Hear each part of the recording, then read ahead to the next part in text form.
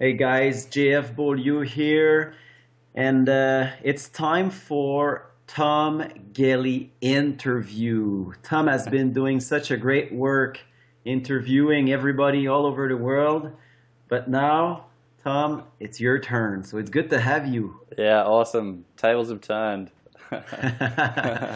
So, like, I have to admit that Tom has been like very inspiring. Over the last 2 years, we've been discussing skiing together, and every time I have discussions with you, like I always, you make me reflect a lot, and I really appreciate our discussions. So this one will be on record, so that's going to be interesting to hear what you've been up to. Yeah, definitely. I think it's always it's valuable to have these things on record because I've had a lot of emails. It's been really cool from listeners all over the world, saying that they've really enjoyed the podcasts and gained a heap of insight into what some of the better skiers are doing and just some different views on things. And yeah, it's really cool. And I've just been getting hassled lately to put out another one.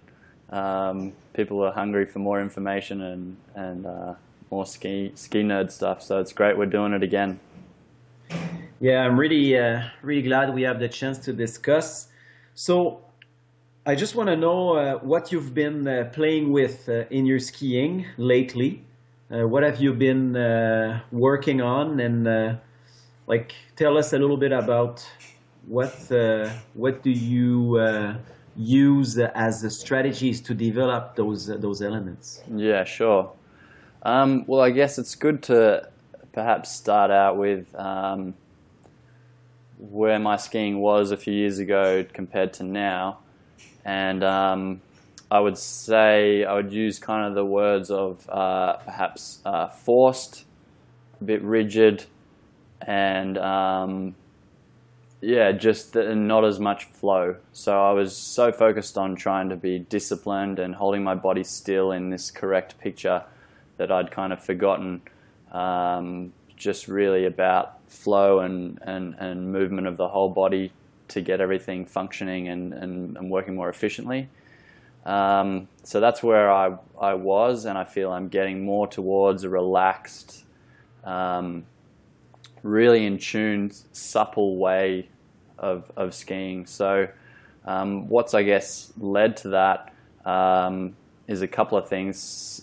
People like that I ski with back in Australia, like Paul and Riley, giving me feedback on that sort of stuff, and then I guess taking that feedback and using myself and going exploring some movement outside of skiing. So I guess it all started when I first was rolfed, which is a funny word. Rolfers are people that work on your body alignment and the balance of all your skeleton in gravity. So I had someone in Silverstar, Claudia, who's incredible rolfer, work on me and help me iron out and I guess feel some of the imbalances I had that I wasn't really aware of. So we all get picked on for a left turn not being as good as the right, or we can't start a turn as well on our left foot as our right. And all the exercises in the world you do, sometimes just you can't quite get it. It feels forced. And so through stepping outside of skiing and just looking at how my body moves and works just in everyday life, I found those same sort of blockages were there. So a few years ago, going and seeing a rolfer helped me to start that path of discovering how to feel, how to move more efficiently and more balanced side to side and feel my structure is definitely connected from head to toe, and that you can't move one part of your body without it affecting somewhere else in the chain. So really understanding that our body is a whole system, and that if you're trying to train it, you need to be in tune and aware of what you're doing down at the foot, what it affects up, in the neck or the shoulders and the spine. So that's been a big thing for me lately. And so then I studied rolfing because I thought it was, I don't know if you thought this in the past, but I thought that if you always had an issue, say one leg was stronger than the other, or you know, people say, oh, I can't balance well on my left leg, and no matter how hard I try, it never gets better. I thought, okay, I'm going to have to stick with these imbalances. Maybe surgery would be something that would fix it.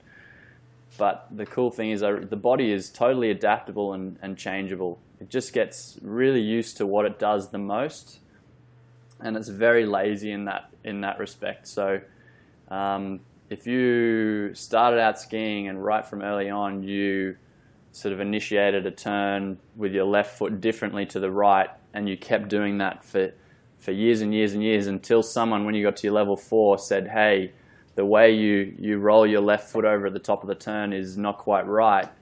You've got so many years of inbuilt motor patterns that are so hard to change, but the cool thing is can be changed. If you give the body a better option, an option that is more efficient, so it doesn't take more energy, but is actually easier and puts less stress on the system and is more balanced, the body will automatically choose that. So how long does it take you, for example, to change a movement pattern? So that's pretty interesting because you've heard of that 10,000 hour rule. Yeah. So there's obviously grades along that scale. I don't know if I totally believe in that anymore, because I've had some moments working on something, an alignment issue I keep saying left foot. That's because where I'm kind of working on my left foot, where I'll work on some movements of that foot doing a particular move, so a supination move with my pelvis in a certain position and my spine kind of in a certain position, my head a certain way, my shoulders a certain way. And I can do that for 3 minutes, and if I get really in tune with that for those 3 minutes, and it's not just a repetitive movement that I'm just doing because I should do 50 of these and that's going to count towards 50 of getting there.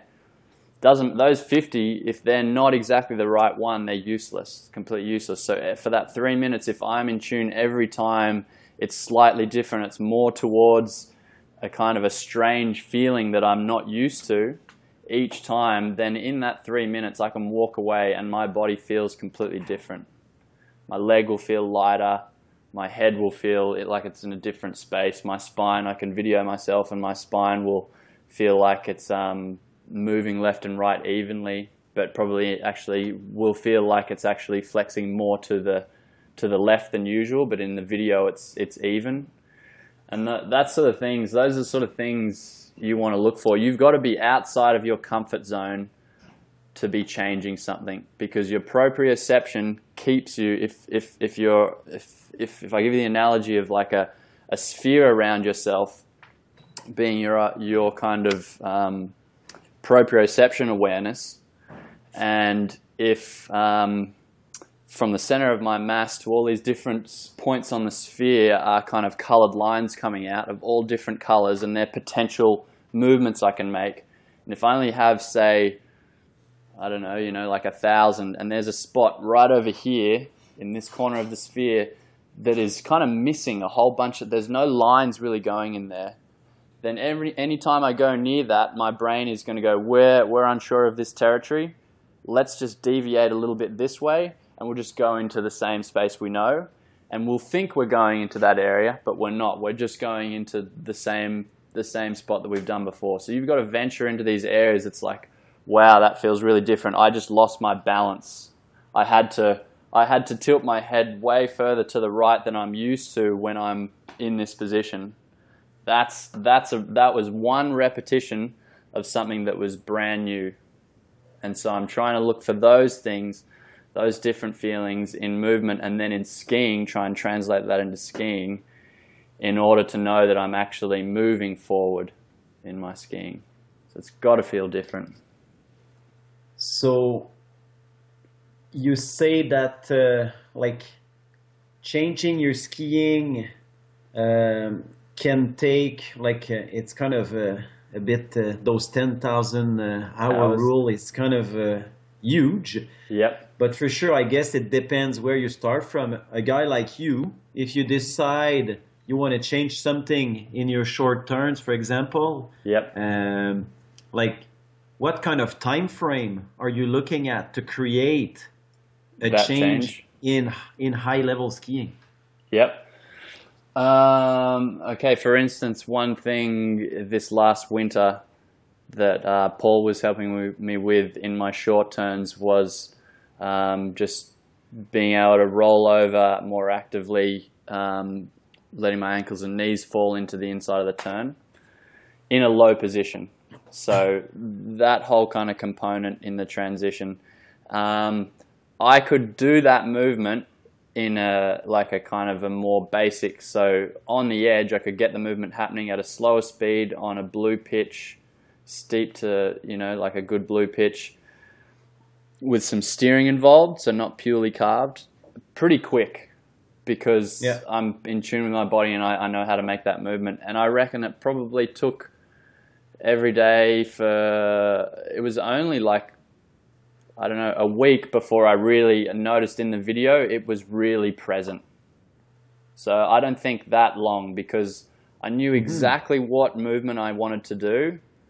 I was familiar because I would sit at the couch on the couch at home and I would go through the movements in my head, doing it and picturing myself doing it on the slope and how it would move, and I could tell one side was harder because even sitting on the couch, I couldn't really imagine it very well.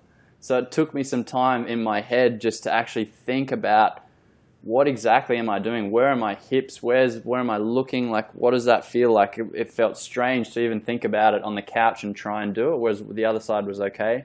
So once I, worked on that at home, then out skiing, I definitely felt within a week I'd started changing it to a visible viewpoint on a camera, and then probably by the time Interski came around, it was pretty well in there. Obviously, some more things I'd like to refine with it, but it was a totally different move, and I'd added it in within a few months. So that's interesting. Like.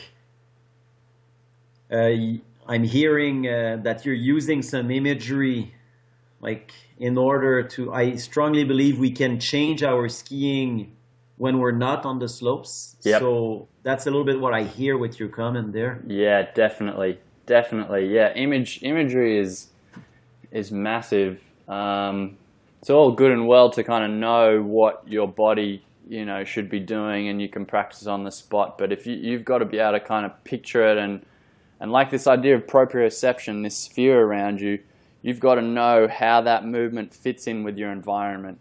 So how that movement, when you're pictured yourself on that black slope, how that movement would be kind of performed in your head. Where would the snow, how far would the snow be away relative to your knees as you roll them?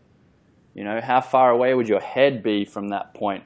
Would your head be kind of more over your inside knee? Would it be more over your outside knee? Like if you can just build a picture of where everything is sitting so detailed, even from the back, like from the back, what does it look like? How much of the back of my jacket do I see? Do I see my right wrist in that picture? Is the right wrist covered, like disappeared from the back view because it's moving right over the top of my body? Is it left behind, So you build a really good picture, and I think that's huge.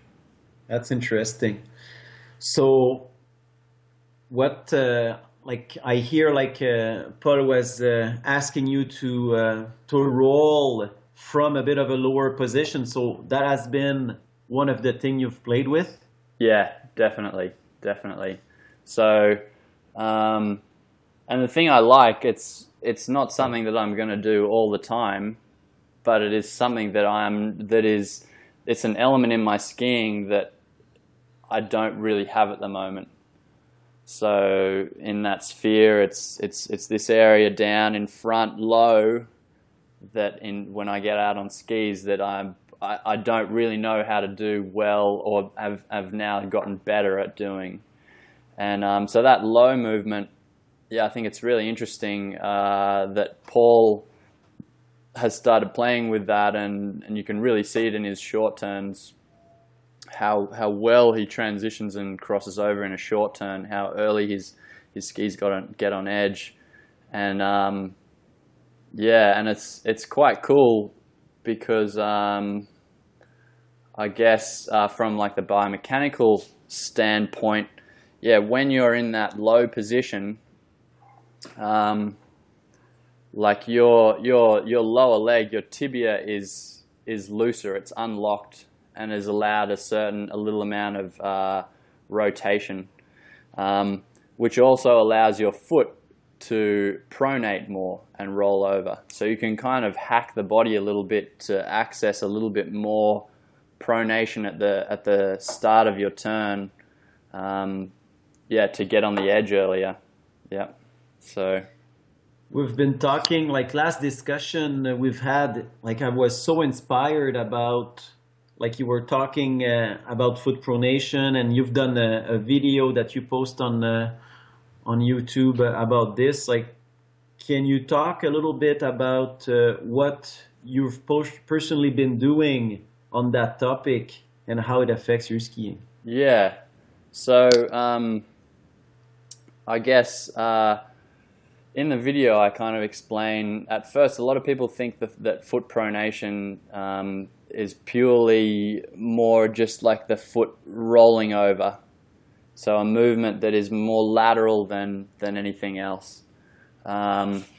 So when your foot is kind of resting in a non-pronated position, it's unloaded. It's almost like a three-legged table. So if you Google right now a picture of the skeletal foot, and you get a view from the top of it, and you look down on top of it, you will see that it is like a three-legged table. The heel, behind the pinky toe and behind the big toe being the 3 points, and there's almost like a missing table leg on the inside half of the heel. So that inside part there is deliberately built into the human system, because with that instability of the foot kind of being on a three-legged table, as soon as you weight it, the weight wants to drop the foot and roll it into that missing table leg space. So as your foot does that, you can imagine as bones fall into that space, muscles have to react and catch the bones from falling completely flat against the floor. So someone who has a really flat pronated arch, the muscles in their foot never, for whatever reason, got a chance to be loaded in that way. So the way that person pronated never really allowed that kind of this trampoline effect of the bones falling and the muscles catching the bones of the feet. So if you can get your foot to just naturally fall into this three-legged table spot and load that inside sort of inner arch, then your whole foot not only rolls to the side, but it lengthens, like it spreads long, and all those muscles stretch long, like a catapult being loaded up. And so if you can do that early on, your whole body, it's amazing the chain reaction that goes up through the leg, through the hip, through the spine, that switches on all these muscles to stabilize and kind of suspend and hold your body there as everything's kind of falling down. So that sets you up for being them reacting and contracting later on and giving yourself, you know, power and explosiveness. So I've just been playing with pronation as, I guess, a trigger to set my body off so I know everything is balanced and working right. What are the steps you're using in order to like use that movement? So, I mean, if we go back to just what humans are built to do, we're built to walk. So I'll simply just work on having 1 foot forward, 1 foot back, just as though I was taking a step, and have my center of mass behind my front foot, and then bring it over the top of my lead foot. And as the center of mass is coming over the top of it, just feeling my foot make this pronation or fall where the bones lengthen and drop to the floor and all the muscles kind of gently lengthen and my whole body is kind of caught and balanced really well on top of that foot. And I'll just repeat that back and forth in front of a mirror, in front of a camera or whatever, and watch it and just see, are all the bones just being, are they all articulating and is the body just smoothly allowing that to happen? So I'll do that, and it really takes patience. You can't force pronation. There are no muscles that actually make the foot pronate. It is a letting go movement. So if you take that into skiing, in the transition, I guess as you're finishing a turn, you're wanting a new outside ski to grip and your body to be balanced over that point, just like you're walking forward, you step off your right foot onto your left foot. Your body needs to be ready and balanced over that left foot in order for you to take the weight off your right foot. You're not going to take the weight off the right foot if your left foot is not a good balance platform. You're going to be on it for a second, then you're just going to get off of it. Yeah. So you might be on it for a second, but you're unbalanced. You're not there completely solid and happy. So there's definitely an element of timing and being relaxed when you allow that pronation to occur. So how many times have you told people at the start of the turn not to rush it? Right? So many people rush that start of the turn. It's probably because they're not balanced on that new outside foot. There's no time for that foot to pronate. If your toes are gripping, if you're, like you're clawing the bottom of your boot, your back behind your feet grip, there's no relaxation, opening of all the bones on the bottom of your foot to set off this triggered reaction of your whole body being ready. So you've got to, I guess, it's fun in a medium turn to just play with this really relaxed, taking your time, being balanced, letting the foot pronate and all the bones open before you turn. Just like, Ted Ligety just came into my head then. As you see him start a turn, he's not rushed to get in there. He just lets everything open up and be balanced, and then all the kind of the power starts.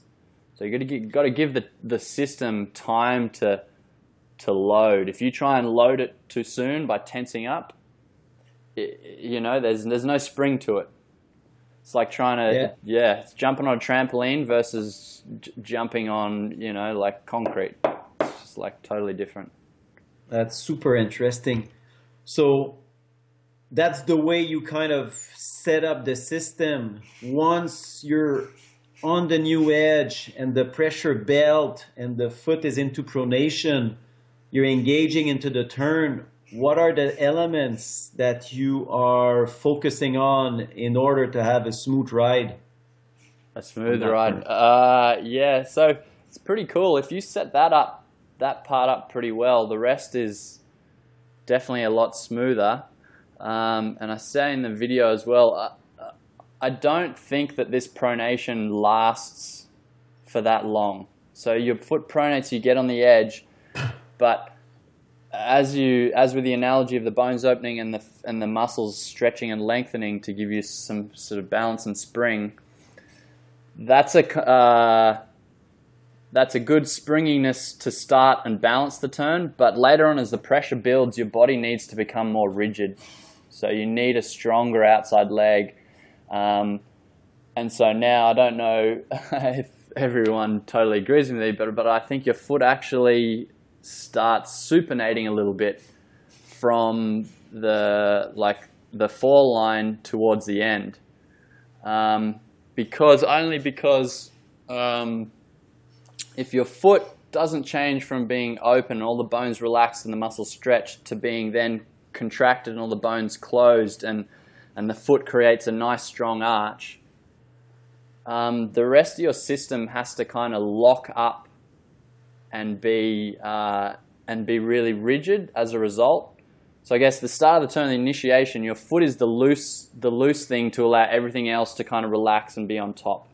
And then your foot, once it's found its spot, becomes more rigid, so the rest of your body can relax and you can move more inside and get everything set up for higher edge angles and build up of pressure. So yeah, I think after pronation, your foot enters a little bit of a supination phase where your arch is not rolling in further. It's actually starting to do the opposite, and it depends on your goal, but the timing of when you start to supinate is going to mean how cleanly you exit the turn. So if you're able to exit the turn not on your edges, but coming off and onto a flat ski, which gives you glide and direction and flow across the hill. If you keep trying to pronate, then you keep falling inside and you kill that energy. So the timing of the supination is something I've been playing with, and some of the best turns I feel I've made on video were in Japan playing with this. So from the fall line, I was actually trying to press my outside foot flat. And I know that goes against the ski edge, but as I did that, a chain reaction went up through my lower leg, through my thigh, my hip stabilized itself, my glutes turned on, my spine kind of balanced itself on top of that outside leg.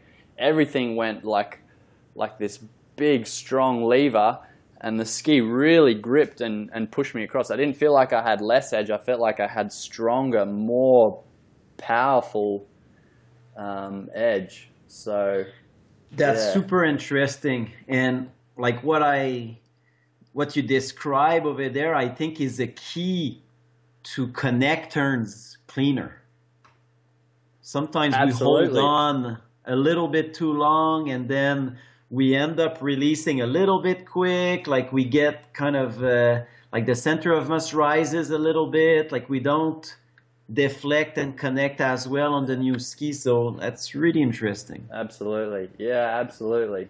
So yeah, depending on your goal, that pronation, the length of how long you just stay relaxed there is going to change depending what you want as the outcome. And when you start to supinate and turn your whole body into more of a whole rigid structure rather than a suspending structure, that's going to change depending on when you want the ski to release and when you want the energy to shoot you across the hill. But yeah, if you try and get in a position like a long stacked position on your outside leg, like all the World Cup races are in, and even just standing there, you try and pronate your foot or roll your foot over, you will feel that your knee doesn't like it. You will feel that your hip internally rotates and starts pinching against the inside of your hip joint. It's just not the way the human body moves. There has to be some element of allowing a bit of strangely external rotation when you're still turning in the other direction in order for your whole body to just be happy and balanced against that outside edge. So super. Very, very interesting. And like when you come just before the finish of the turn, what do you feel when you're going, let's say, from your maximum edge to the release and connection to the new turn? What are you trying to feel in that part of the turn in your skiing? That part, I'm already thinking about setting my new outside foot up to be ready. So it is going to pronate properly. It's in a position ready to take the balance of where my mass is going to be pushed. Because if I get a good redirection and slingshot from one turn, my mass is moving in that direction. So I need to start thinking about, it being ready to be right over the top of what's going to be my new outside foot. So yeah, once that's happening, I'm totally just setting up the next new outside foot. You're thinking ahead. Yeah, thinking ahead. And then I try not to think too much. I try and do that with a few drills because, as I said, once your body feels the more efficient way of doing things, it will choose that.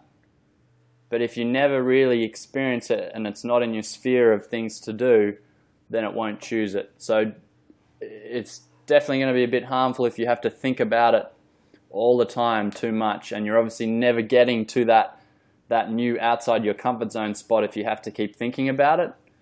Definitely need to feel like you're entering some space where you can just your body is like, I know where that is. I know where that foot is ready, so it loads up and I'm totally balanced on top. And I know that, you know, when I want to feel that ping, that slingshot across the hill, I don't have to think about supinating my foot. My body just knows how to create that position and go.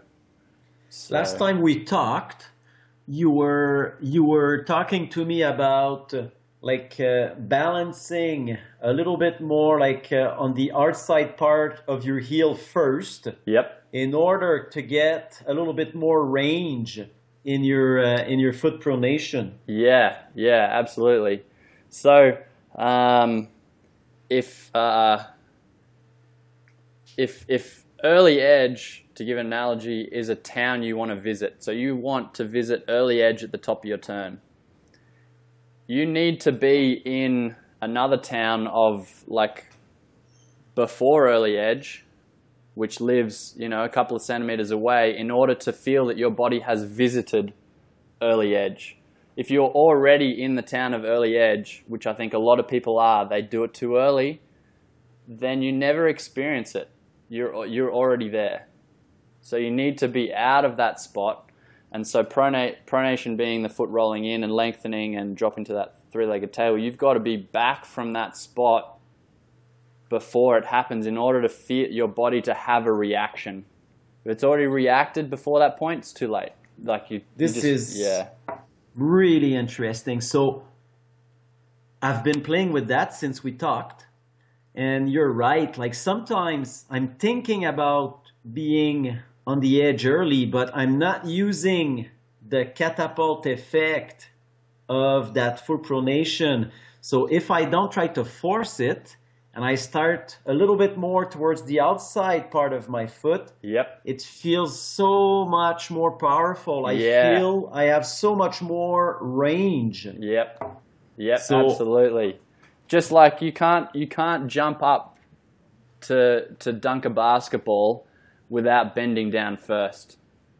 You can't reach your end goal if you don't kind of go backwards and go up. So your outside of your heel is kind of that loading point for just one vector of direction to help pronation. It's not the whole thing, but it's definitely one aspect that I think people are missing. They're perhaps trying to get onto that pronated foot, that Early Edge, too soon rather than being just outside of it first, so that when their balance hits it, and I know people, if we put it up as a video, they'll be able to see, but if that's the outside of my heel is sort of behind my pinky toe on my hand, pinky finger, if that hits the ground first, then the way the heel bone is shaped, even the design of it, it wants to just roll into that space. But if you hit it here already flat, there's nowhere to suspend. So your foot won't be part of the action. You'll probably have to do something else in your body to get a reaction. You need, your muscles work like that. They need kind of stimulus. They need lengthening in order to react to. If they're already lengthened, all they want to do next is contract.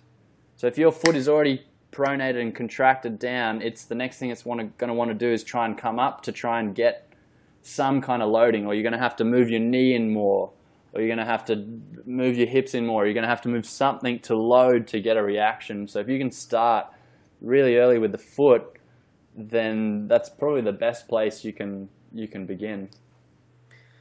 I've tested that, and honestly, I have to admit, in long turns, it's incredible. In short turns, sometimes it gives me so much power and so much grip that my ski kinds of settle into the snow, and I'm sometimes having trouble with controlling the direction. So when you use that concept in your short turn, how do you make sure that you're able to control the speed? Because you will be balanced super early, but you generate a lot of speed using that.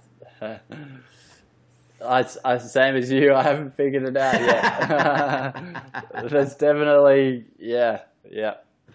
But one thing I kind of figured out, it's if I try to be I'm going from the outside part of my heels towards the inside part of the foot, but I'm not actually kind of trying to focus too much on the outside foot. I'm actually trying to pull the outside foot with the motion of my inside one. Is that something that you are playing with? So explain it to me again. So you're finishing a turn, and you're pulling your inside foot back.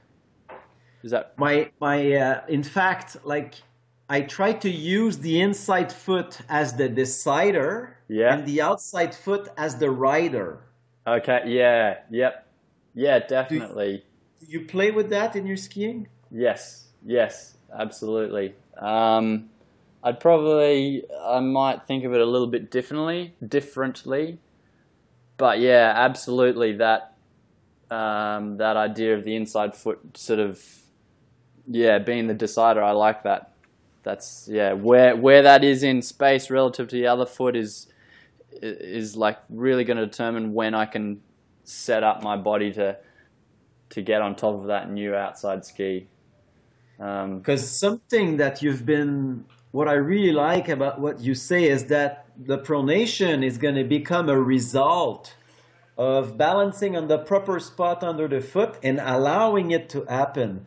So if I take away my focus from the outside foot and I just try to kind of lead the switch a little bit more with my new inside foot, everything's happened more naturally. I have a little bit more freedom to, kind of control a little bit. Like if I overthink outside foot, I lock myself up, and very often I'll push my center of mass to the inside of the turn at that point. Yeah, absolutely. And I guess if you thought about it another way, what you're saying is if your new outside foot is not kind of letting go, it hasn't, if your old outside foot is not letting go, right, and you haven't given it directions, then your brain is not thinking, right, we're switching balance to the new foot. Exactly. Yeah.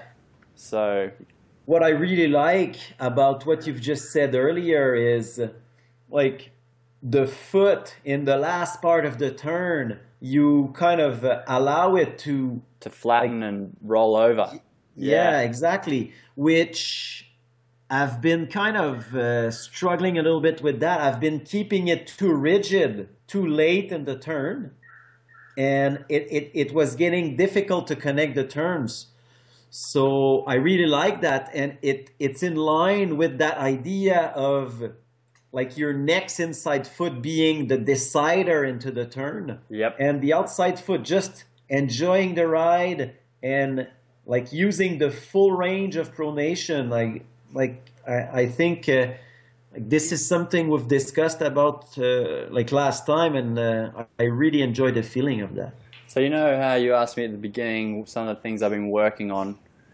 Yeah, I think it can be really helpful. So if you're focusing on that outside foot being released or rolling flat, right, from that turn, if you make that movement even on the chair here, so you have your foot tipped over and then you just make a move to roll it flat with your leg out to the side, what do you feel your shin do?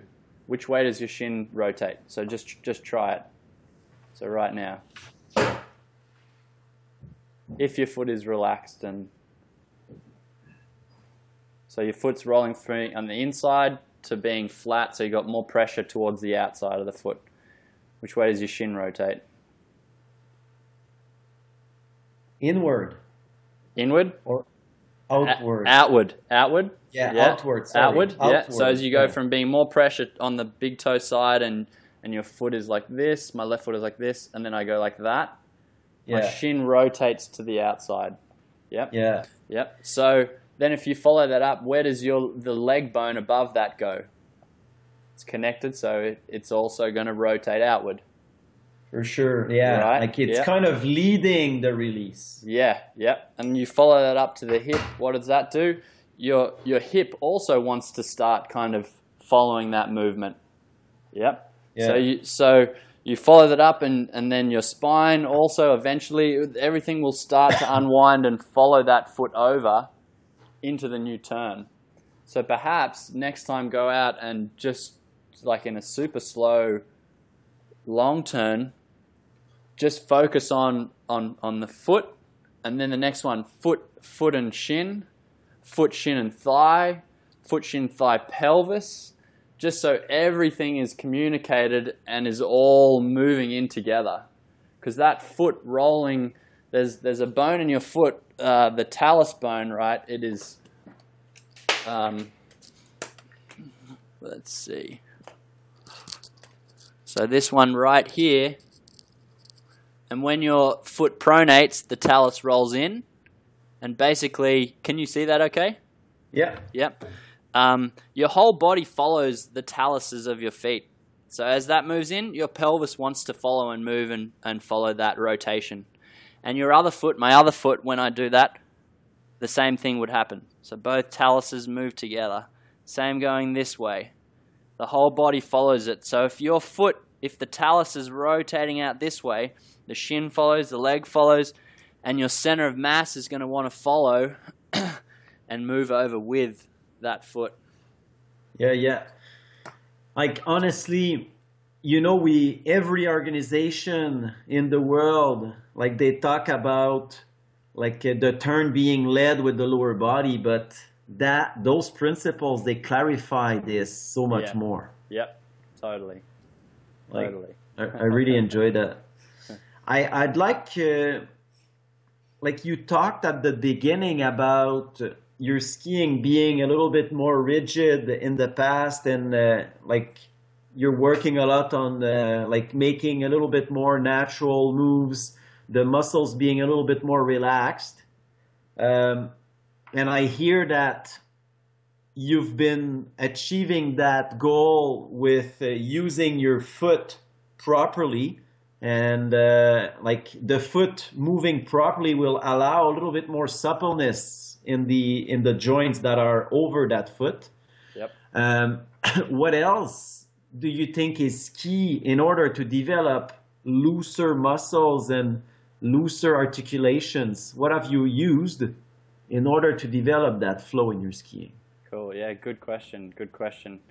It comes back to that same concept of just, I guess, one of the, in terms of body stuff, my main mentors, and I think is a really intelligent guy, is Gary Ward, and he's got this system called Anatomy in Motion. And one of the principles is your joints act and your muscles react. So I'm just trying to get in tune with, to be loose, I'm trying to lead with joint movements and bone movements so that my muscles learn to react to that. So if my spine is falling this way, it's not because I'm contracting the muscles on this side to help pull me this way. I'm letting go, and it's actually the muscles on the opposite side that are controlling the rate of how fast I fall, right? And so they're learning to manage my body in all these different directions. So I've just been working on training in the gym and at home, eccentric loading basically. Yep. So letting the muscles react to whatever body position I'm in. So trying to create positions, not only in skiing but everything where if my body is hanging off this arm, what muscles are decelerating or stopping me from getting completely pulled apart. So it's like we've talked about in the part, this idea of suspension, just trying to get my whole body to feel this idea of suspension. So the bones being pushed into different places, like the bones leaning into the muscles. So the muscles have to kind of stretch and then they're going to contract back. So if I want to go behind me, I've got to let my muscles fall or my bones fall forward, so the muscles that push me back have more to react against. So the whole body. Super. Yeah. Very, very interesting. On my side, I've been working a lot on the inside half of my body in order to get the outside half achieve what I want to do. Is that something you've played with a lot? That's what I hear in what you're talking about right now. Yeah, definitely.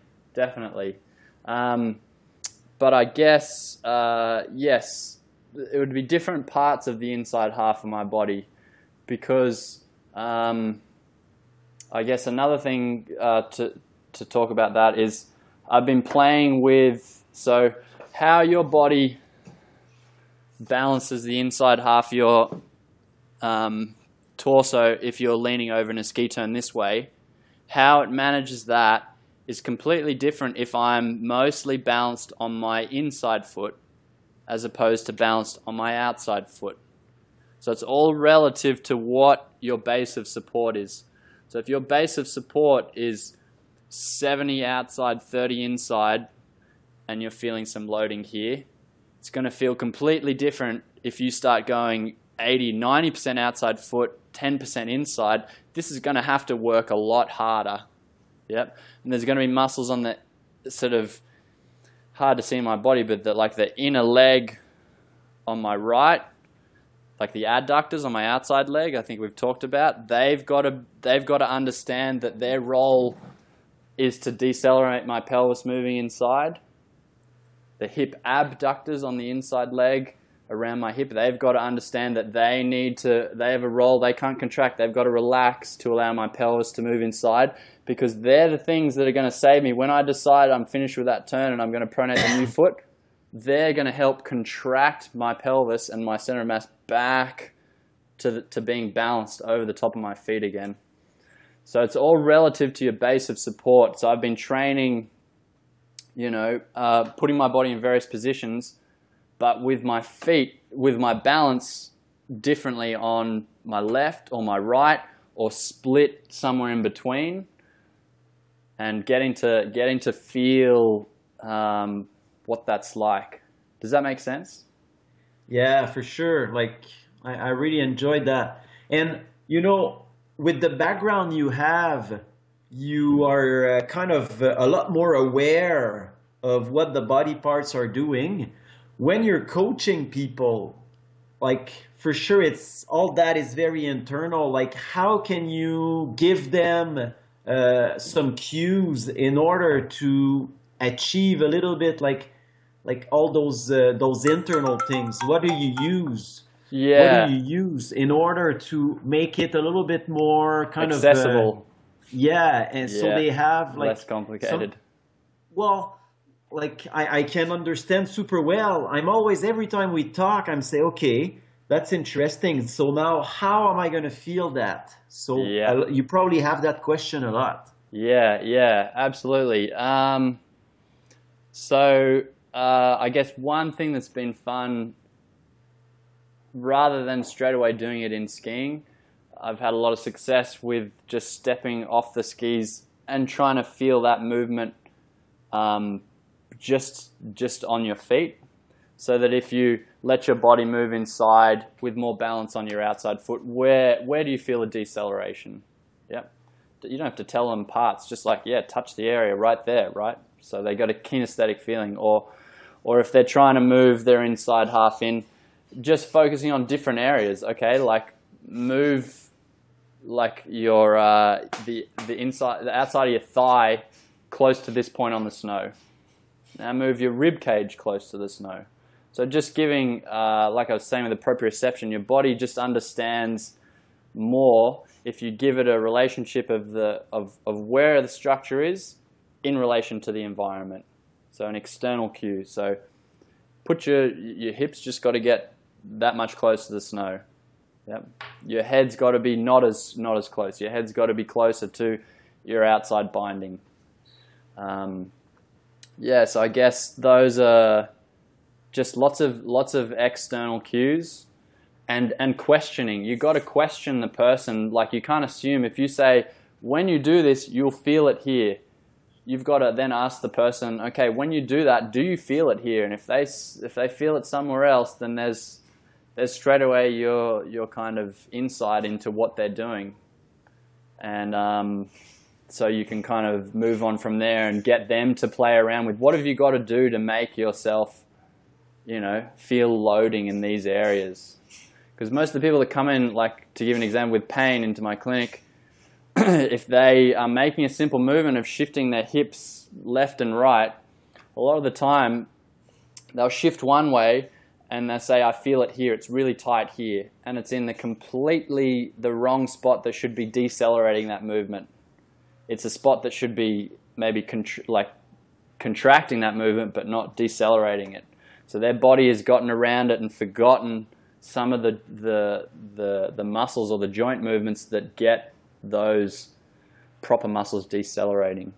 So yeah. That's super interesting. I really I think it's really inspiring. It's hard for us as instructors, but people need to be more body aware. Like we talk about intelligence of the brain and all that sort of stuff, but kinesthetic intelligence of how your body moves and listening to it. So many people don't listen to their body. They go to the gym and they smash out massive reps and sets because they want to lose weight. And then, 2 weeks later, they end up with a sore back or their knees sore or whatever because they weren't listening to their body. They were just going through the motions, not feeling what's happening, not being in tune. And so, of course, you go out skiing and someone asks you to do something. I've got no idea how to do that. Well, you can't even feel the right things when you step from left foot to right foot. When you go to sit down in a chair, you just flunk down. So if people if they really want to get better at their skiing, they need to start taking up some practice outside of that to get in tune with their body so they listen to it for feedback. You got those crazy, incredible people like the Dutch guy, Wim Hof, who's so in tune with his vascular system, his blood. He can be in freezing cold environments for way longer than humans should be able to, and he can keep his core temperature warm because he can control the blood flow, how fast it's going, where it's going in his body, just through being totally in tune with his body. We can do incredible things if we actually get in touch with it. So love it. Like, honestly, again, there's a lot of interesting stuff in there. Have you been working on your stance? Like, what elements are important for you in order to, because I've been playing with my stance lately in order to allow some freedom of movement.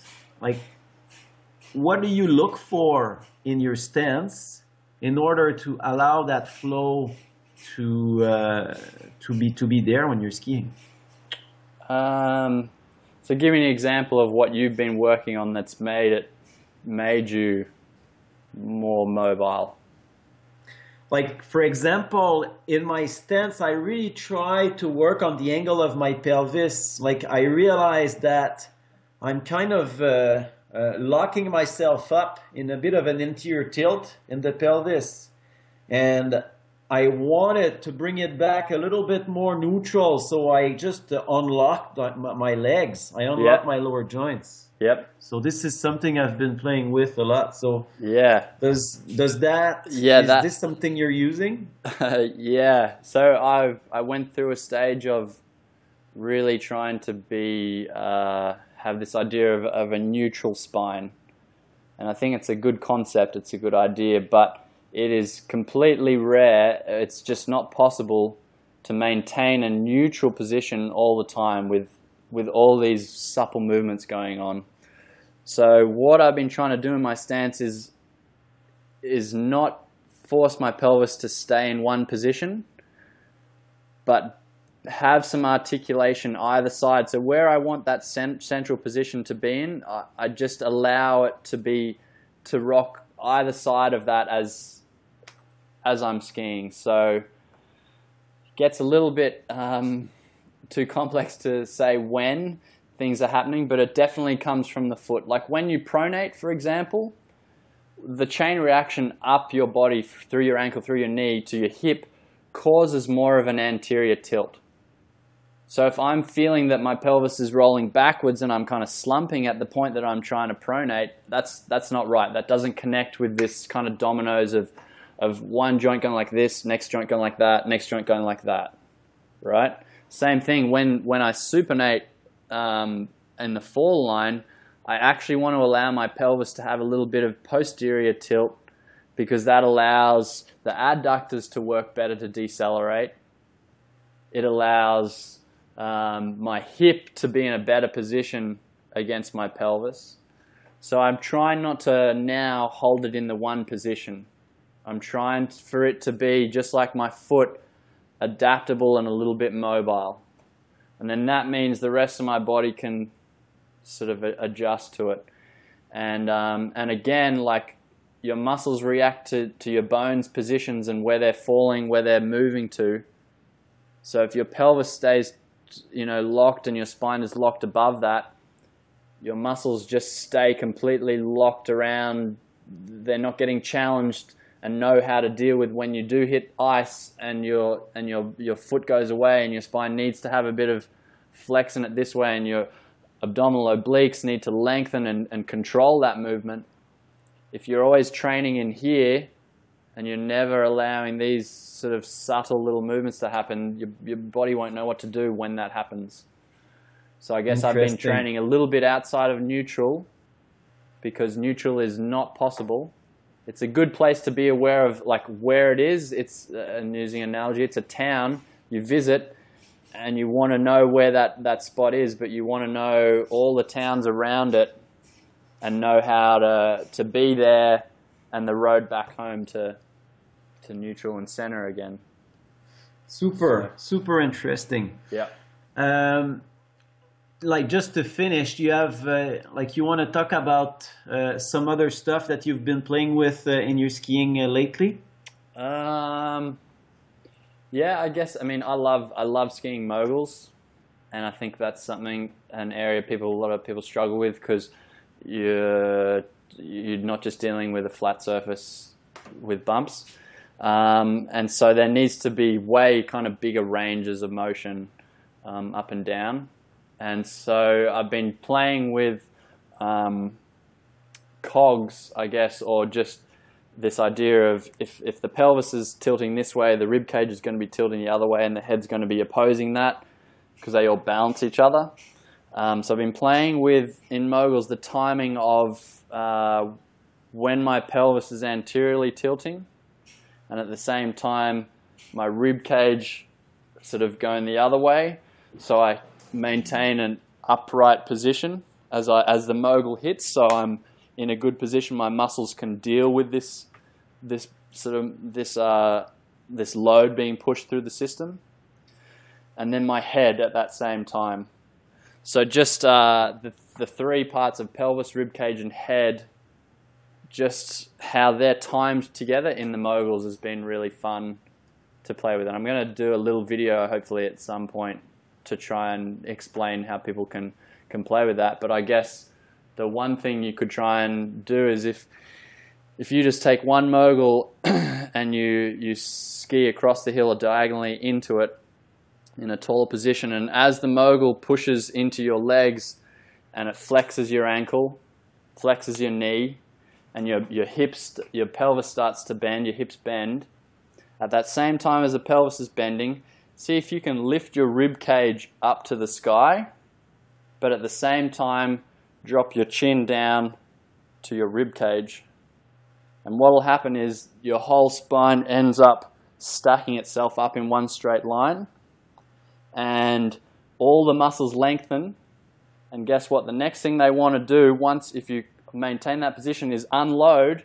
And guess what? Your legs are going to shoot down the back of the backside of the mogul, so you're not going to have to try and push them down or whatever. Everything is loaded, so when you get over the crest of the bump and you're going down the other side, you just relax and everything lengthens and unwinds again. Come into the next one. If you maintain this rib cage up, pelvis tilting forward, the hamstrings even load, so you get this loading effect on your hamstrings.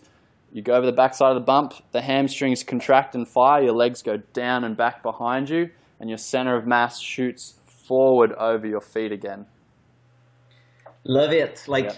There's so much, what I hear, there's so much happening as a result of loading the muscles properly and allowing it, just to come back in the initial position, or even sometimes the reaction is the catapult reaction, which is something that we talk about a lot, and I really enjoy those discussions.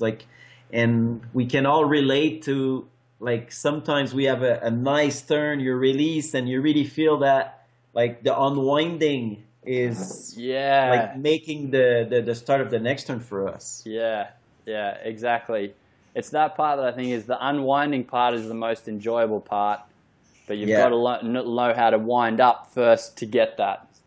You can't wind up by gripping and pulling in. You got to let things kind of spread apart and joints go further apart so muscles lengthen in order to get that slingshot. Tom, like, again, it's been so nice. That was an inspiring discussion, and thank you so much for doing all those podcasts. And I'm glad that we finally have that discussion, and it's always super fun to hear what you have to say, and very, very inspiring. So thank you so much for talking about skiing, even if we're all in snow and you're in Australia in your shorts and flip-flops. So hopefully we get to ski together soon, and thanks a lot for this great discussion. Yeah, thanks very much, JF. And look forward hopefully to maybe catching up with you in May. Hopefully so I can show you this stuff in real time and we can play with it. Yeah, I look forward to it. So excellent. Thanks a lot, Tom. Pleasure. Thanks. See you. Some of you may already know that I've been advising Carve and working with the team for some time now. And this year, the team has come up with probably some of the most exciting developments to date. They've been working on representing the most fun parts of skiing in their system. They've developed 3 brand new metrics: progressive edging, early weight transfer, and one that measures the G-force in a turn. And that one, I have to say, I got to try it out this winter in Australia, and that is really fun. This new addition is going to be incredible for anyone who's looking to really push their skiing up a notch. Now, what's even more interesting for this year is the system now detects what terrain you're on and pulls that into your Ski IQ score. This is a huge change and a great upgrade, because sometimes it would only really score well if you were skiing on perfectly groomed snow. Now it's going to accommodate and adjust whether you're skiing in steeper slopes, more chopped up snow, or firmer snow. So this is a very big change that I think is massive kudos to the team to keep pushing and progressing the app even further. If you're the kind of skier that is looking for a tool to help push your technique that little bit further, then you should definitely check out what Carve can do. Use the code GELLIE15, that's GELLIE 15, to get 15% off for the next 2 weeks.